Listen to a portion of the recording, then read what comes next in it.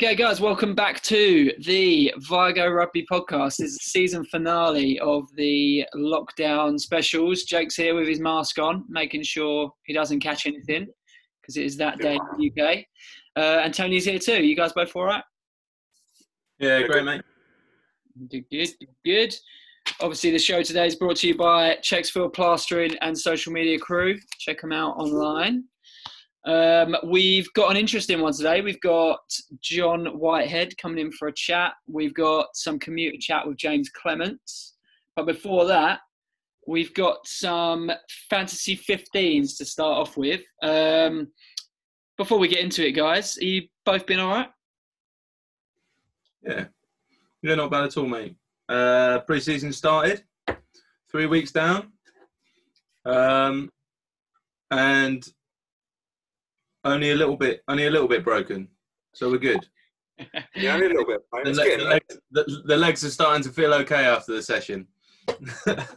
When are the sessions, Tony? If anyone wants to get involved, Tuesday and Thursday nights. Drop me a message if you do, because at the moment we've still got limitations, obviously because of the corona stuff. So we can have 23 max.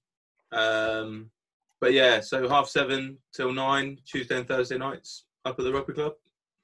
Perfect. Sounds good to me. I'll be making my way up at some point, I'm sure. Looking forward to it. Yeah. Jake, you been doing all right with training? Are your legs aching a bit, or are they all right from all the cycling over lockdown? That's been all right. I had a little thigh quad problem after the countless sprints that we've done, but I had a session off and touch wood, feeling a lot better. Good. We're slowly getting a little bit more. The rugby ball comes out a little bit more now, which is good. That's exciting. I'm looking forward to touching a rugby ball properly. That's going to be a good moment, I reckon. I mean, they're not good rugby balls. It's just the ball vaguely comes up. You boys been watching the any of the rugby at all? The Super Rugby, Australia, New Zealand at all? Yeah. Any rugby's rugby. Doesn't matter. Tony hasn't. I can tell from Tony's face. Jake, you It's like the perfect morning, to be fair. You wake up, flick it on, and it's just sitting there. You're like, oh, well, might as well watch this. It's cracking. In fact, like Tony, if you want to get into it, tomorrow morning is the Western Force against the Brumbies. And I know that there is some New Zealand rugby going on tomorrow morning. Yeah, it's the Crusaders against the Hurricanes tomorrow morning. And then Sunday morning, the Blues versus the Chiefs, which would be pretty Unless big. you're listening to this podcast and they've already happened. Yeah, so I'm talking about Saturday the 25th and Sunday the 26th of July, which are probably last weekend. Yeah. Unless I'm very speedy with it this week, of course. All right, guys, let's roll straight in to our Fantasy 15s, if you're keen. This week it was musicians. I don't know how you guys did, but I found it quite tough. Real tough. Yeah, interesting. Yeah, and I'm also possibly going to be offensive, just as a quick warning to everyone. Yeah, a little bit. Perfect. Who wants to start? I can go. Me, is it? Or all right, Tony, you go. Right. Okay, straight off the bat, a guy called Chris Burney. Anyone who knows Bowling for Soup, he is the big old bassist. Yeah. Yeah. Yes. He's in my front row. I've gone for DJ Khaled in my hooker. Yeah. Alongside CeeLo Green. Oh, mate, what front row? I feel like is a pretty meaty front row. That is a lot stronger than mine. I've then gone for Duff McKagan, who, as we all know well, was bassist for Guns N' Roses. Oh, yeah. I remember. But he's also 191 centimetres, so he is my line-out option. Because I haven't got anyone else that I think can jump. So I come straight in at 5 with John Cena. Yeah. Nice. He's had a song, hasn't he? He's a rapper. Yeah. You know it. Yeah. Absolutely. Just More legit than some of mine. Sorry, it's just solid as my 13, so it's absolutely fine. Yeah. on the blind side, I've got 50 Cent, my boy. Strong. Number 7, I've got Marky Mark, naturally. Yeah, nice. Brilliant. Get him in there. And then I've got Dwayne The Rock Johnson, who at number 8, who has at least a song. Thanks, Disney. Cheers. Oh, yeah. Of course he has. Oh, mate, your team is basically the England to my Cliff. Literally. It's like, has he done a song? Yes. Get him in. But I only went to John Cena because of all the pre-game playlists that he's in, like all the time. I almost got slightly sensible with my backs, but not really. Number 9, I've got Bryan Adams.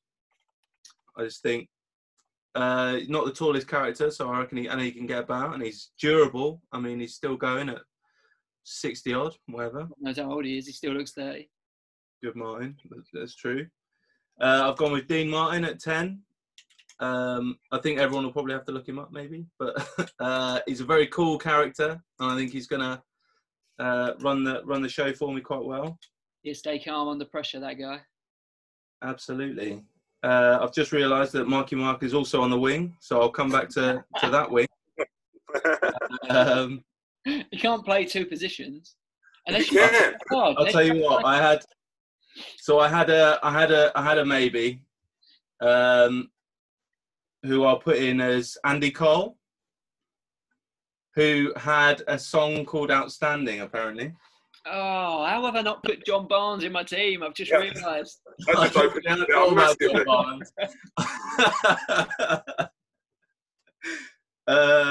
So we'll go with Andy Cole on the wing. Will Smith at 12. Yeah, nice. Very nice. He'll handle that. This is a bit rogue, but I've gone with Jermaine Clement from Flight of the Conchords. Okay. Because he filled out he played Boris the Animal in Men in Black 3. Yeah. And he proper filled out for it. So I reckon he can do a job at 13. I've gone for Nelly on my other wing. Yeah. Obviously, because he makes people who are fast look not fast. As Jake reminded me on Tuesday. And I've gone for Tim McGraw at 15. Guy's in great shape. No. I've just found out. I mean, I knew that the whole time. But yeah, guy's in great shape. Top shape. Well, I mean, to be honest, that's up there. Definitely better than my team. Yeah, it's up there. That definitely better than mine too. I think we're going to be playing out for second place. Do you want to go next, Jake? Yeah, go on, I'll go. So I've gone Sean Kingston for obvious reasons as my first prop. Oh yeah, of course. It's not a bad hooker either.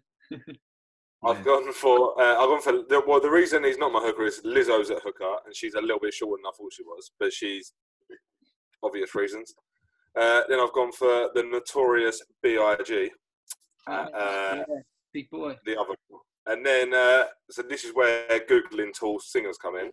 Mick Fleetwood, who is the drummer from Fleetwood Mac, is 195 centimeters, and I think you might have this one. David Hasselhoff is my other second row.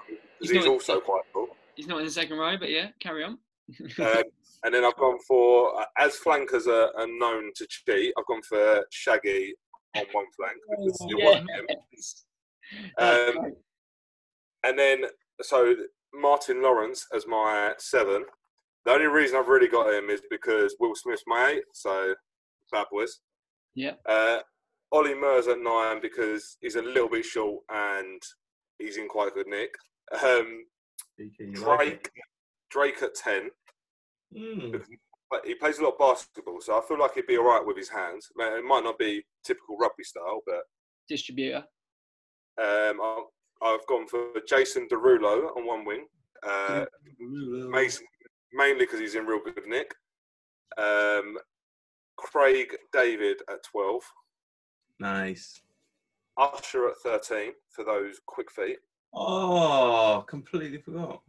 I've gone for Sam Fitton on the other wing. Fair play. I didn't even think about that. He had a song with Chris Kamara for I think it was the 2012 or 2014 Euros or something. So he has got a proper song, and he's got they've released stuff. So and I know he can play rugby. That's that was really fair. I can't believe none of it. Go on. I've gone for Ben Foden at fullback. Nice. He was on the X Factor, so yeah, you can have that. I'd imagine that was released at some point. Yeah, so at least there's one rugby player in it. That's it. That is it. I mean, yeah, that's also gonna piss all over. He's gonna run absolute rings round of all of my team, so fucked. I mean, your team is gonna go through my team zone, and Jake's team is gonna run around my team. But no matter what, I ain't gonna win. Right, mine has also got a slightly older feel about it. Nice. Yeah, we'll see how we do. It's a good blend. I think there'd be good tourists.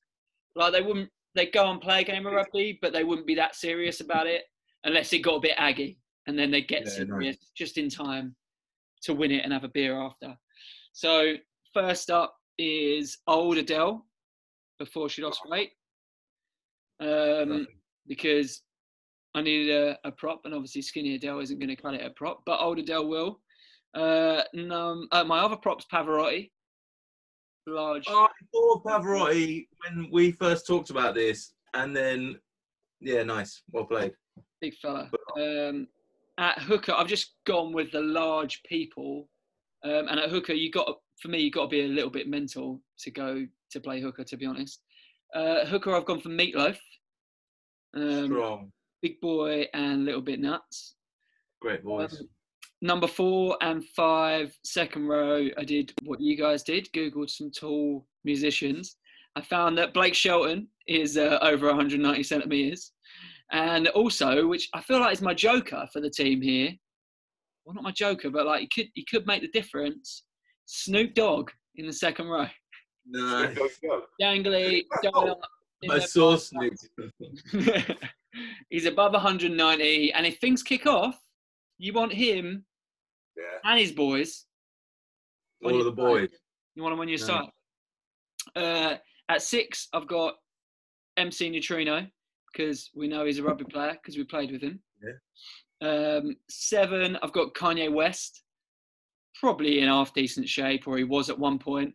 And he's a bit spiky, isn't he? He's a bit of an angry 7 character. You're going to want him as president, I suppose. Yeah, maybe he'll rule the world one day. Who knows? Yeah. At 9, gone for a bit of style, bit of swag with Mick Jagger. He's a little bit short as well. At 10, I went for the only man really who could be the captain and who could just have complete control, the King, Elvis Presley, number 10. Nice. Got a bit of meat on him in later life, but I figured maybe in early career he was a runner, kicker, control the game. Later on in life, just became crash ball 10. That's it. Straight up. That is the way to do it. In the centres, I've gone for Peter Andre from the 90s at 12. Yeah, taking the crash balls, just hitting the line. And at 13, I've gone for Ireland's number 1 accordion backing player who also can play the fiddle and piano on the backing of multiple Irish hits, Robbie Henshaw.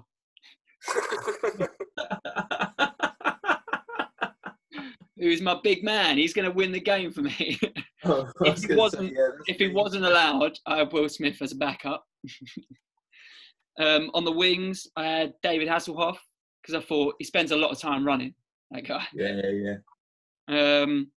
Number 14, possibly controversially, I had Michael Jackson because, I know he's not the fella you want in the changing rooms, especially not coaching the minis, but he spent a lot of time running from paparazzi and stuff, so I reckon he's had a lot of practice.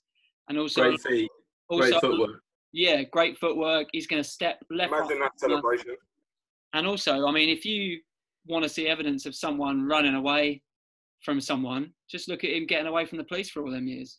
Do you know what I mean? He ran away constantly. And then at fullback, I just thought you've got to be a bit weird to want to stand on your own at the back there alone and be a bit of a nutcase to throw yourself into people, I went for Ozzy Osbourne. I saw Ozzy Osbourne. I thought, nah. Chuck him in. He's rogue, isn't he? I mean, he might not. He's that guy that maybe won't turn up, and if he does, he's probably going to be sick under the post. So keep him away. To be fair, you break the line and you're faced 1-to-1 with Ozzy Osbourne, I'd be a bit freaked out, to be fair. So, I mean, solid work on the teams, guys. We must have put in a lot of preparation and time. Oh, weeks. A lot of research. So much. That's a good effort, guys. It's a good effort. All right, we are joined by James Clements for some commuter chat. How you doing, James? Not bad. How are you doing yourself? Yeah, not too bad. We got Tony on the line here as well. How you doing, Tony? Hey, mate. So, mate, are you ready for some commuter chat? We're going to go from your bed to your front door because your commute to York seems like a little bit long-winded for our questioning. Yeah, it's fine. I'm sitting on the edge of my bed now. Great stuff. All right, I'm going to give you the countdown. Then we'll start asking questions. There's only 2 possible answers. You just got to answer as quickly as you can. No worries. All right. 3, 2, 1, go. Coke or Pepsi? Pepsi. McDonald's or Burger King? Burger King. Red or black? Red. Pink or brown? Pink. Jade or Luke? Jade. Rocky or Rambo? I haven't seen either. Sheep or cows? Cows. Salt or sweet? Sweet. Sarries or Quins? Sarries all day. Rugby or football? Rugby. Nice. And we're going to stop there. 10 questions. Nice work. You answered them pretty well, actually. Pretty quick. Luke's not going to get in. I'm surprised you didn't pull me up on the Rocky or Rambo. I mean, I can't believe you haven't seen it, but the fact that Luke and you haven't seen it now is completely ridiculous, to be honest. We might have a movie night then. Yeah, we'll definitely have to have a movie night. All right, thanks for coming on and doing commuter chat with us, James. No worries, thanks for having me. You go and enjoy your work day or your end of work day shower. No, I am going to the shower. I'm going down to Hastings with Jade. Oh, nice. Aww. Delightful. Chips. Yeah, spot on. Mate. Watch out for those seagulls. Yeah, bastards. Speak to you later.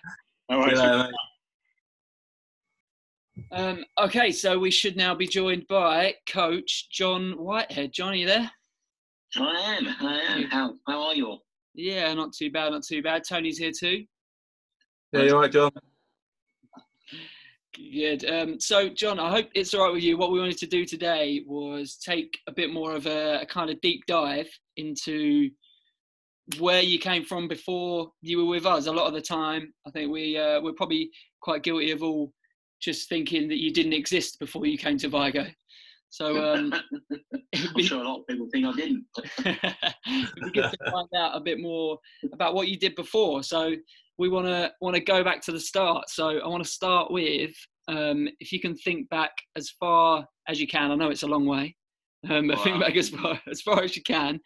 When is the first time that you remember enjoying rugby, whether that's playing or watching or anything? Yeah, I mean, I suppose, relatively quite late coming to rugby. I didn't really start until I was about 14, 15. I lived around the Welling, Bexley, Heath area. And then we moved down to the Medway Towns, and that's when I found rugby. Up until that point, I'd always played that wretched game football. Oh, no. Yeah, and it was just, I went, started a new school. Obviously, we played rugby in games, and I just loved it. It enabled me to do all the things that I couldn't do when I played football. So, yeah. I think I hit people. Yeah, it was something that I loved it. It was just a complete new thing for me, but it was, I just absorbed everything like a sponge. And from the moment I first picked up a rugby ball, I never contemplated playing any other sport, really. Yeah, nice. Okay. Yeah, I definitely think we can probably both relate to that as well. Although, I mean, Tone, have you chucked yourself into any other sports? Anything that anyone will let me play, to be fair, but not recently. No, I don't think my body can handle rugby plus anything else at the moment. Yeah, that's it. The other thing I used to do as a youngster, I used to swim a lot. I've done a lot of swimming. I was a pretty good swimmer, so that was the only other sport I really took seriously. Oh, nice. Oh, nice. Really good. Did you you said you sort of started when you came down to Medway and at school and stuff.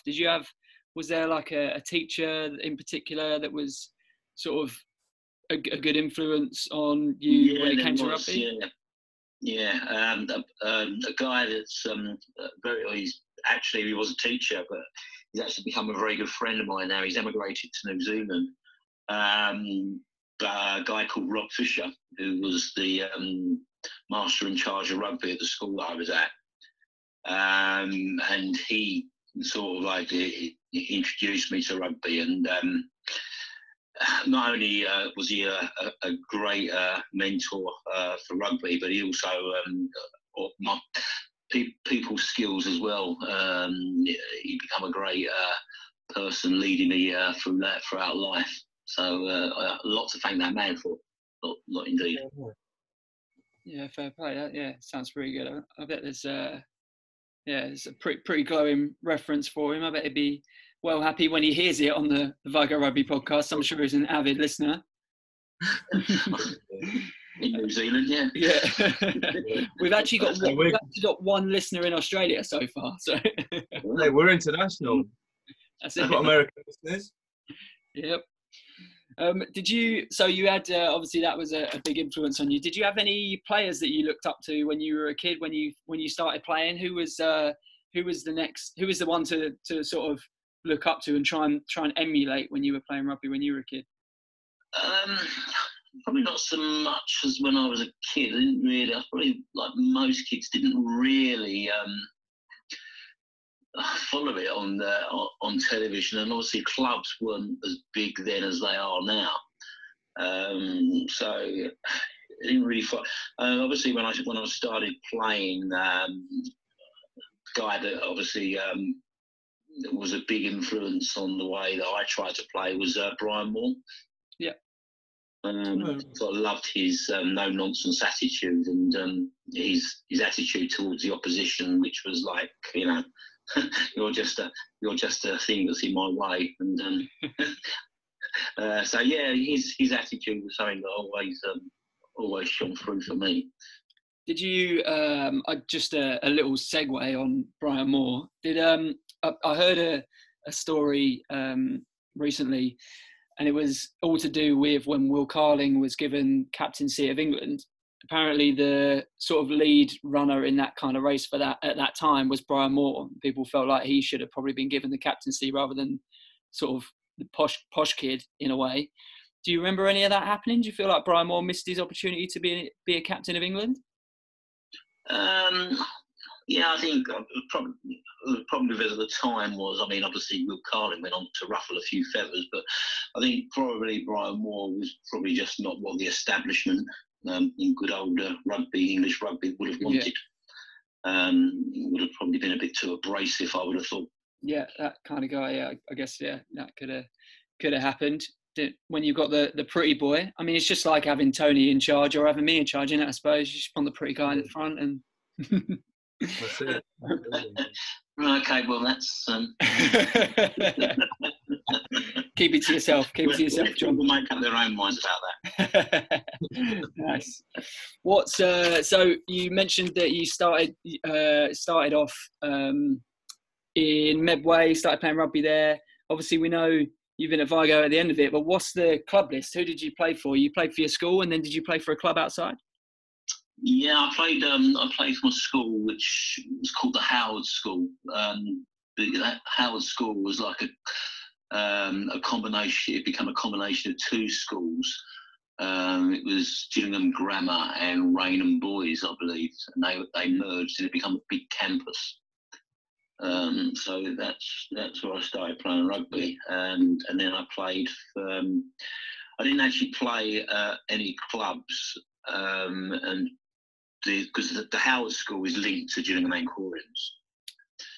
So I went straight from school, and I played at Gillingham, sort of like when I was 16. So back in the day, you could play first team rugby at 16. So.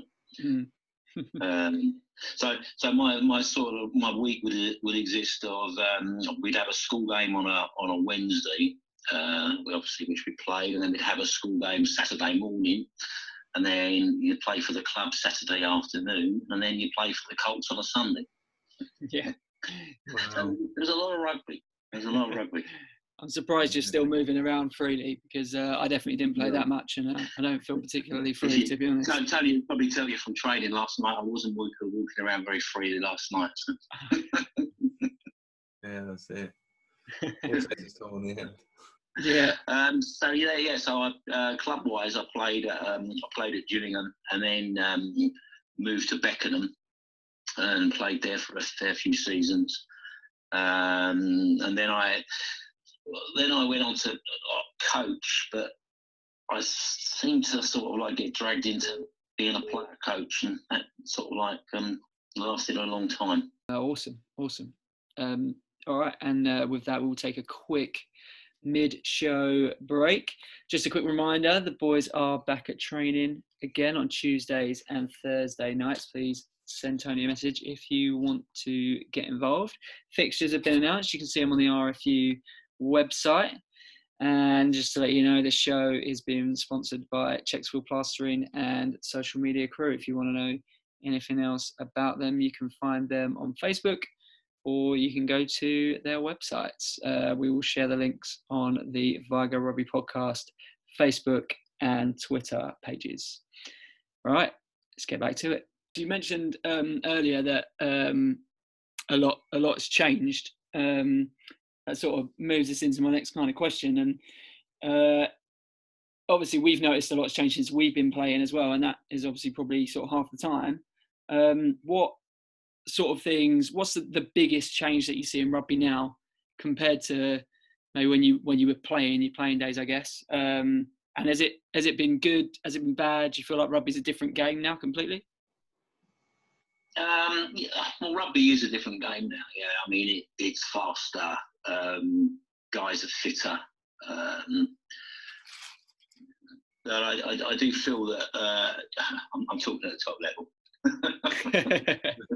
Thanks. I don't know what you mean.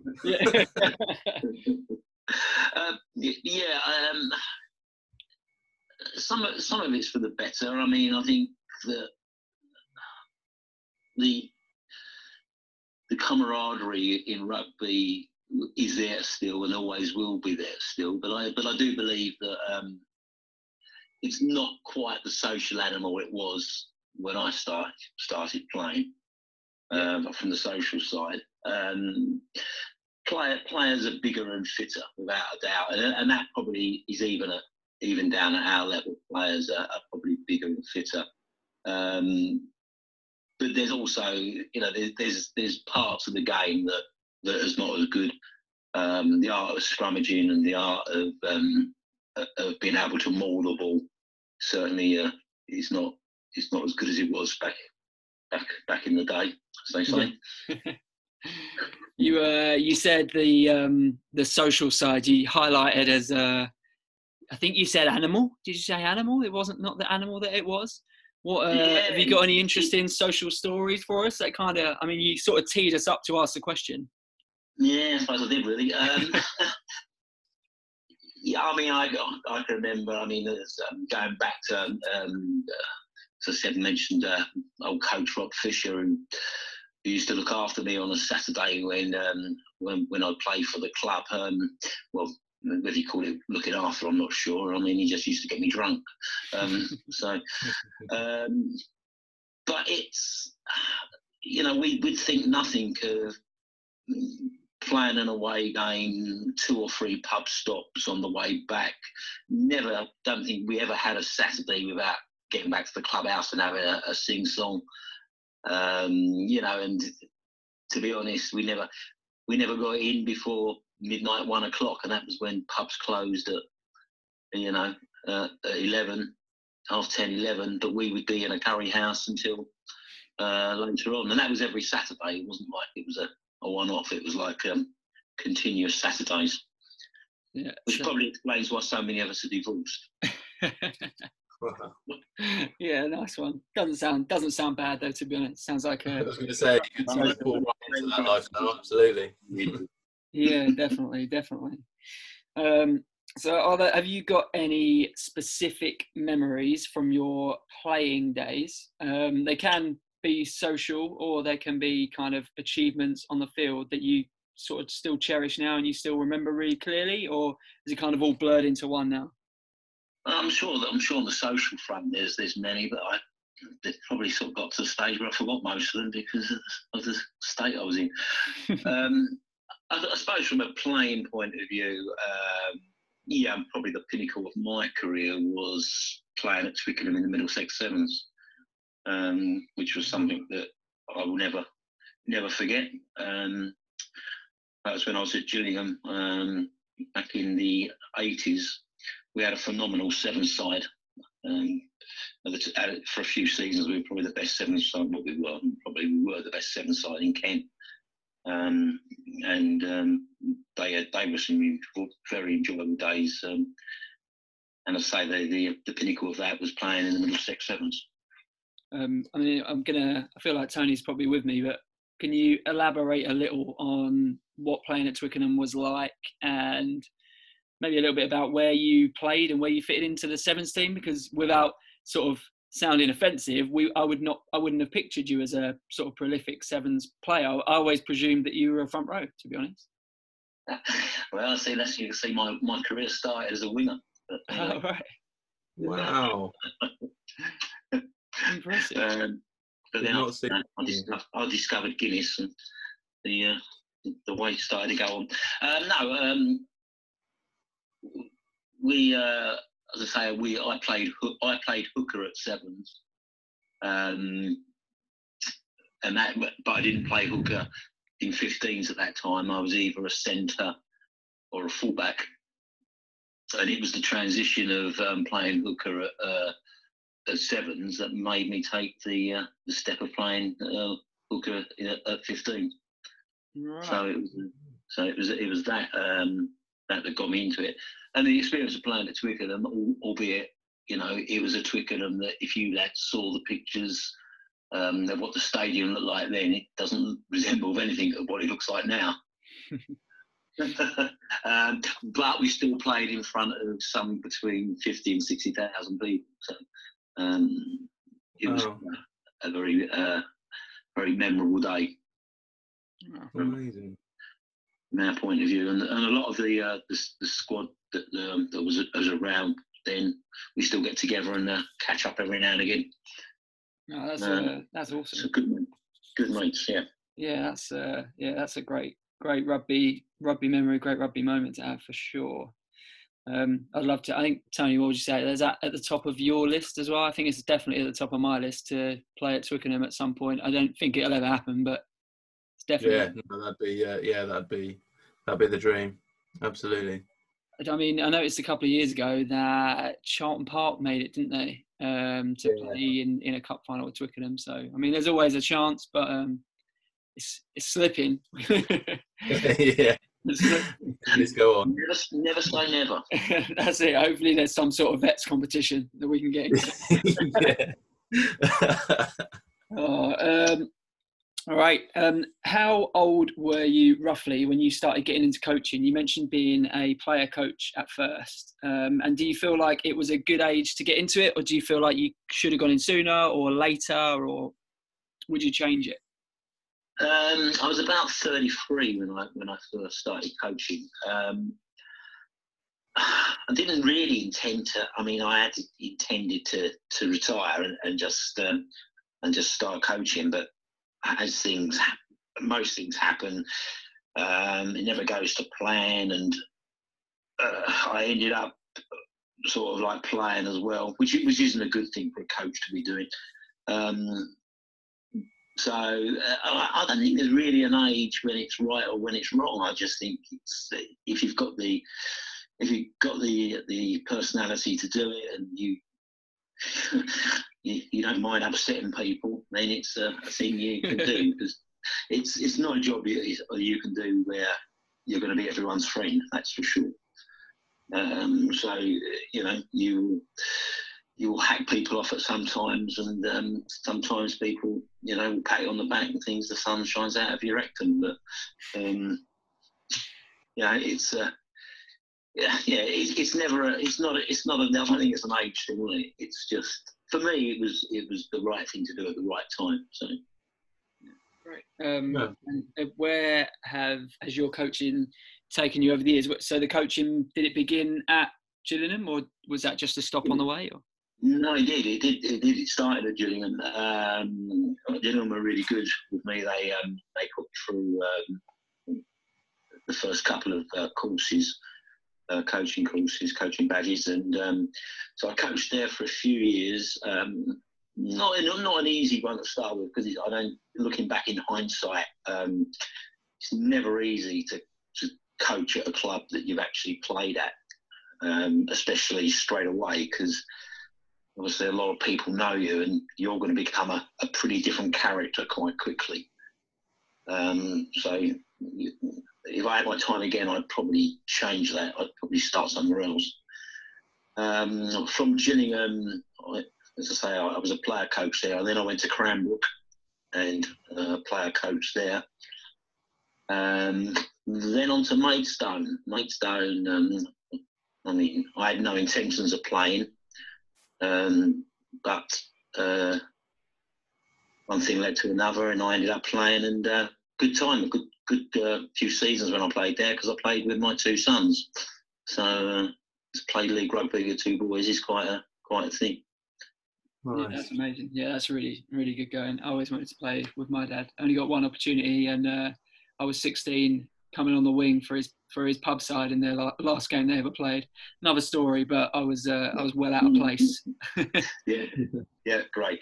And then went to Beckenham, which is probably all my coaching appointments is the only one that didn't really quite work out for one reason or another. Then went on to Thanet, Sevenoaks, and in between that, I coached in Rochester Maths School, St Joseph Williamson's Mathematical School, and then now I've ended up at Vigo. There you go. So, yeah, definitely say the best for last. What I was going to say, the travel was a hell of a commute down to Thanet. Yeah, it was. Yeah, it was. But it was again, you do these things because you enjoy them, and again, wherever I've been, no matter where I've been, I've always had good times. Even when I was at Beckenham, it didn't quite work out. It was still good times. Yeah. Yeah, cool. Yeah, so been around Kent a bit. Yeah, and you mentioned in there that you maybe wouldn't start coaching at a place that you play just because of obviously the relationships that you've got with people already, and it changes it a little bit. I was going to ask you what advice you would give to anyone really who was about to embark on a coaching career. Obviously that'd be one thing, but is there anything else that you would put out there? Yeah, I'd also say that would be one thing. The other thing I would say is don't be. I mean, the one thing I've learned over the years of coaching is you don't. Coaching courses are fine and they're great and they give you an insight to what, but don't be a slave to them. Think for yourself. Think outside the box. Think up your own ideas. Try and generate your own thought process. Because I think too many coaches just use the RFU sort of coaching template and don't really come off of it very much. To me, it's a template, and I think it's a coach should come forward with his own ideas and his own ways of getting things over.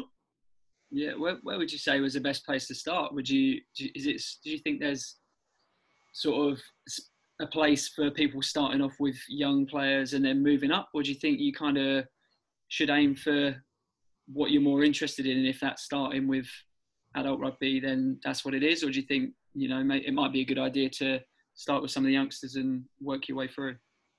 Yeah, I think if I had my time again, the one thing I'd probably do is start my coaching career would be trying to get into a school and sort of like the school's first 15, which I think is a great bedding ground to start your coaching. Because 9 times out of 10 you're working with a lot of lads there that they're doing it because they want to do it. They're not doing it because they have to. You know, and I just think that's a good place to start because, you know, most schools by the time they get to their year, what was it, 12, 13 now, yeah, they've got a pretty good understanding of the game, and it's always a little bit easier to coach somebody that actually understands a little bit of what you're trying to get over to them rather than starting someone that's you've got no idea of the game. Yeah, you just quickly, you mentioned doing it because they want to, not because they have to. Just sort of dawned on me that there's probably been times in your coaching that you've coached players who have been getting paid rather than paying for the privilege of playing.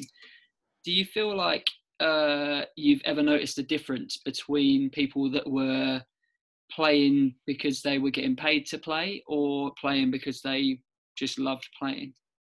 Is there an obvious difference? I don't think it's... I think it goes a bit deeper than that. I think most players play rugby because they want to play rugby and they enjoy it. Even the guys that get paid, I don't think there's any thought process of anything else there. But the one thing I will say is that it comes down to a loyalty thing, and guys that get paid at clubs, and I'm obviously not going to mention clubs, but guys that get paid, they have no real allegiance in my mind.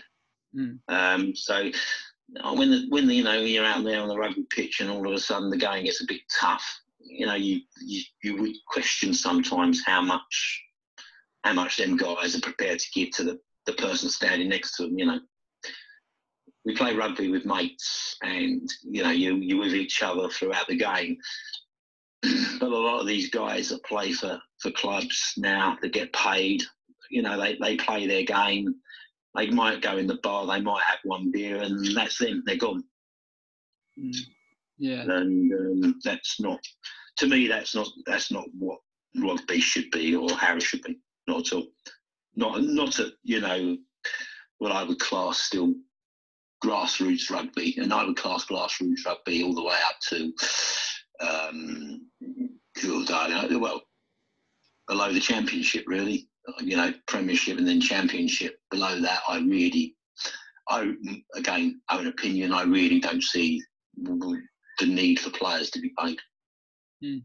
Yeah, I mean, I think there's a few clubs that are still quite high up in the leagues generally who don't pay players, who still do just fine. It always surprises me that clubs still go back to the kind of paying model to try and advance, because it almost always collapses in the end, doesn't it? My experience has been that it actually rips the soul out of clubs, because you just get a lot of people feeling very aggrieved that somebody comes along and gets paid for playing at their club, and you just get the old thing of, well, why is he worth such and such and I'm only worth such and such, or I'm not worth anything at all.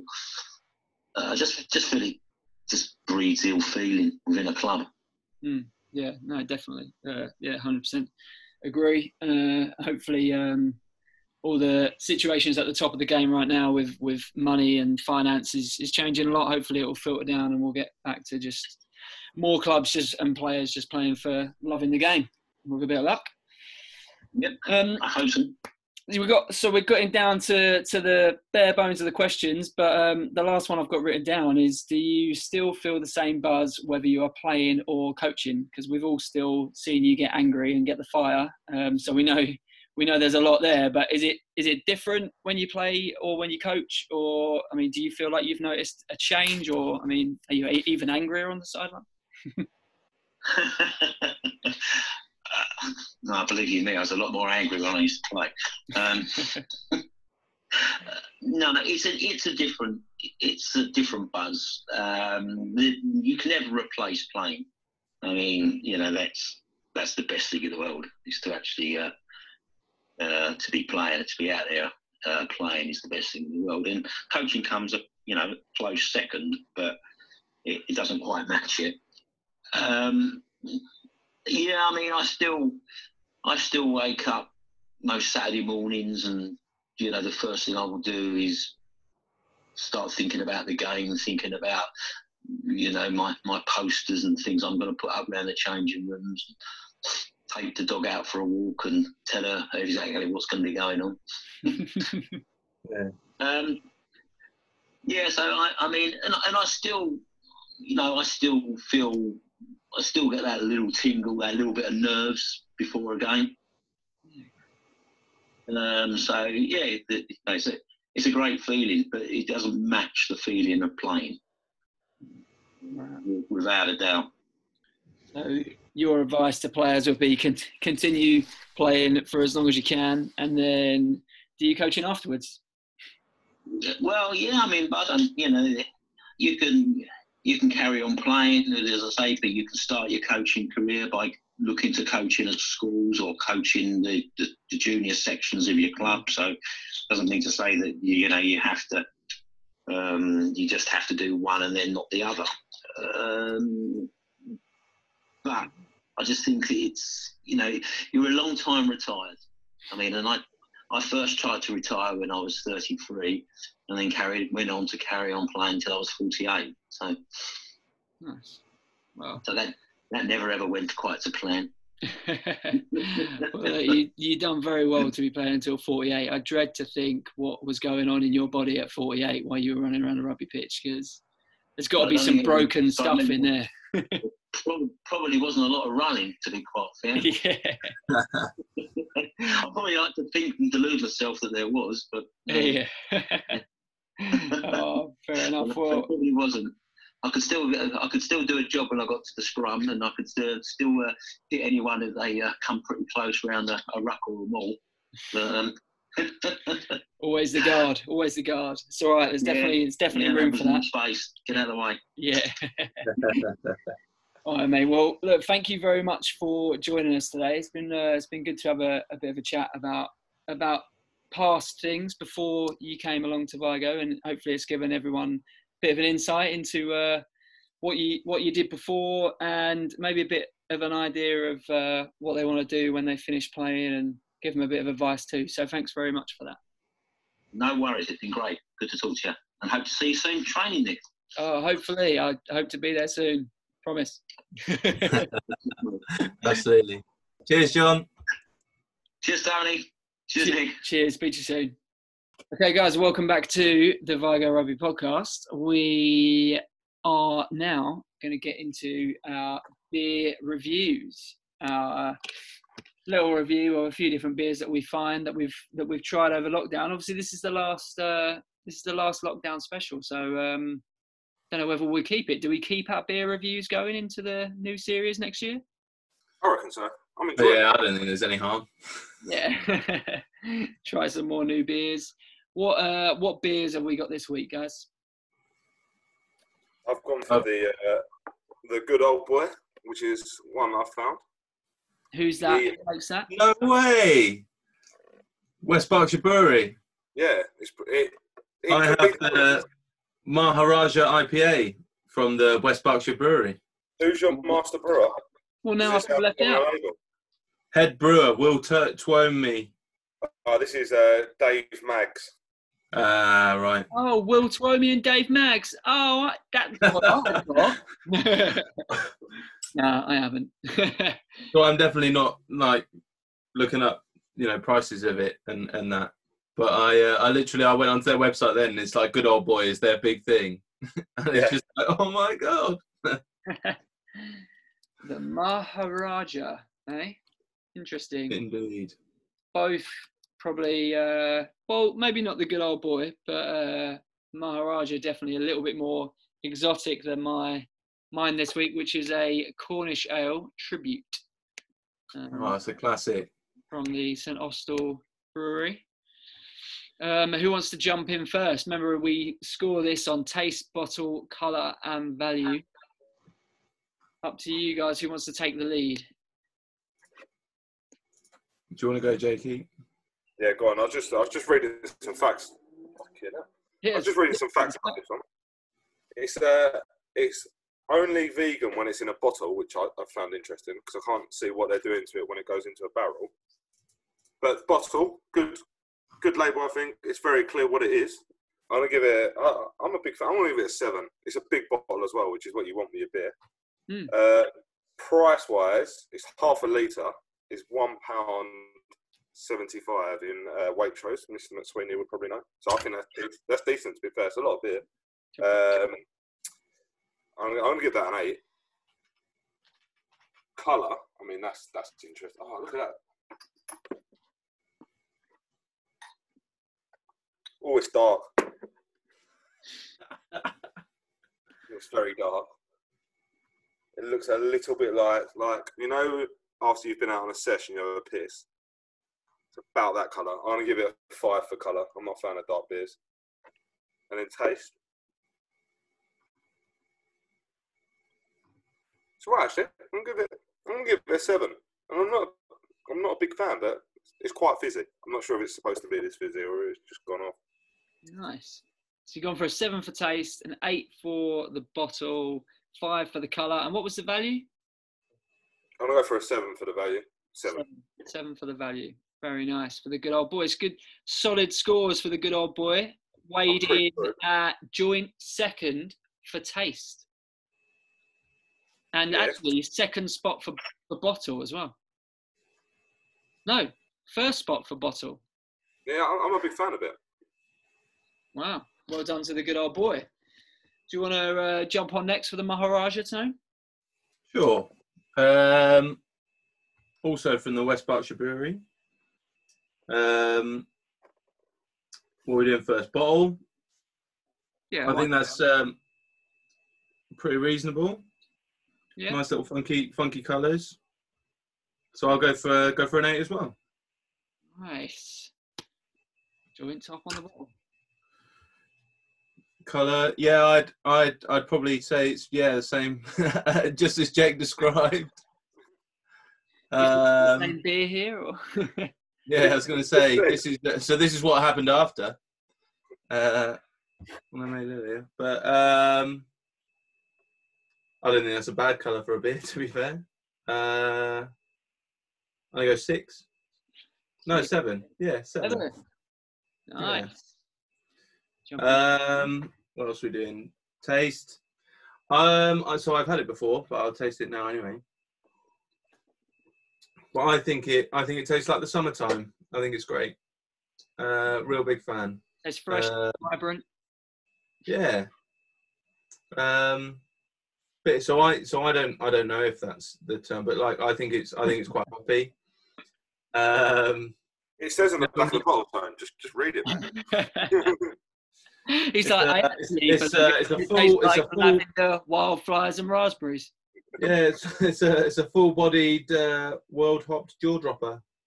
Yeah. Has yours got like a little rating where it says how bitter and sweet it is? Yeah, it's 4 bitter, 3 sweet. Oh, mine's a 3 and 3. It's similar beers. Resinous, bitter, and tropical to taste. To smell, it's earthy, fruity pine. And it's a golden colour. Okay, very nice. What would you give it for taste out of interest, Tone? Now that we've giving it for taste. described it. I'd say 8. 8.5. 8.5. 8.5. That is up there. Good beer. Best tasting beer we've had so far. We're just looking for value now for the Maharaja, Tone. So I can't see how much it is for 12 bottles. But you can get a 9-pint mini keg for $18.50. So we're talking about £2 a pint if you work it out, on that, which is pretty cheap, really. Yeah, so I reckon 140, 150 a bottle, I'd say. Yeah, something like that. Not bad. So let's do it. 7.5 for value. 7.5. And the Maharaja jumps in to top the ratings. That is definitely the top of the ratings for now. It's certainly my favourite beer that I've reviewed on this podcast. Ooh, high praise. Well, I'd just like to pay tribute to my most beer, which was a tribute from St Austell. And I start off with the bottle. I'm not really sure what the bottle looked like at the time, because I got it in a pint, which was silly of me. But I have looked up the bottle. It's a very standard no frills bottle. It wasn't super exciting, so I'm going to go for a 6 on the bottle. The colour, it was quite dark, not quite as dark as Jake's, but not quite as light as the Maharaja. I like a light kind of golden ale as well, so I'm going to give that a 7. Value wise, it was £4.10 my pint. Bear in mind it was in a public house, so I mean obviously there's a bit of markup there. £4.10. Gonna have to give it a 6. It's quite an expensive pint, isn't it? That out where you are, yeah. It's, I mean, London price really. Semi-London price, I guess. And lastly, the taste. It tasted, I thought, an absolute dream. So I'm going to give it an 8 for taste. One of my best tasting Cornish or Devon ales so far since in my time down here in the countryside.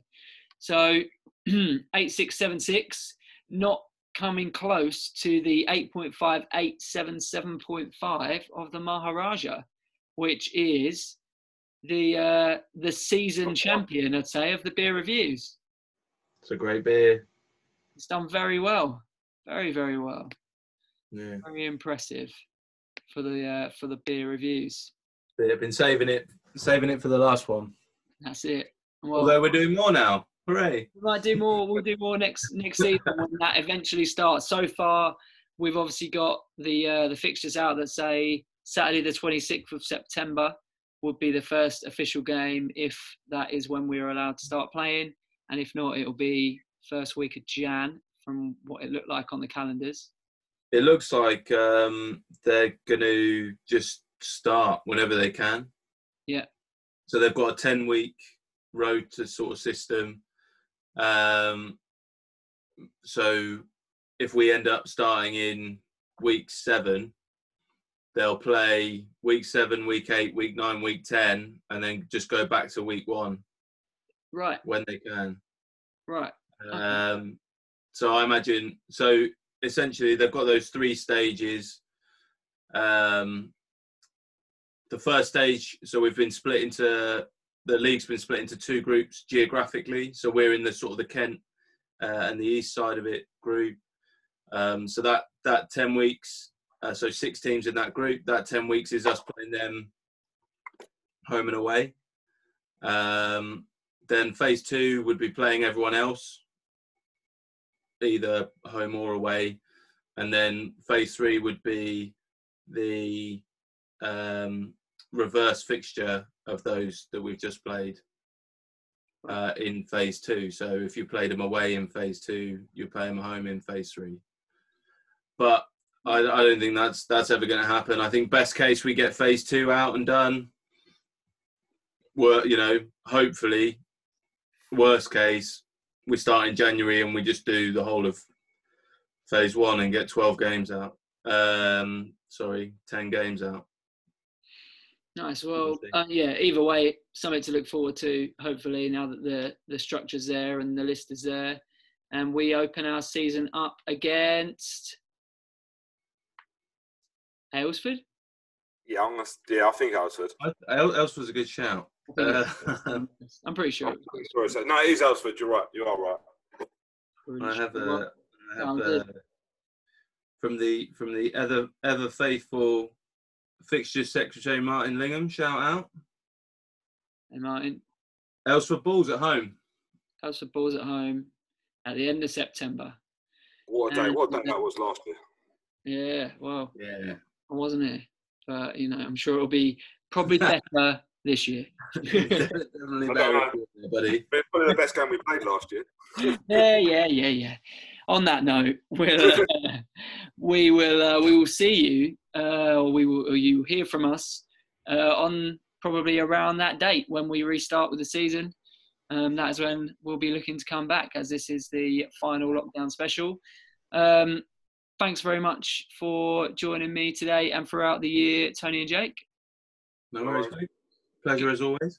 Yeah, good to see you and good to have a chat. If you can get down to training on Tuesdays and Thursdays. Let Tony know if you can make it. That'd be great. And we will see you in a few months' time. See you later. See you later. Willies!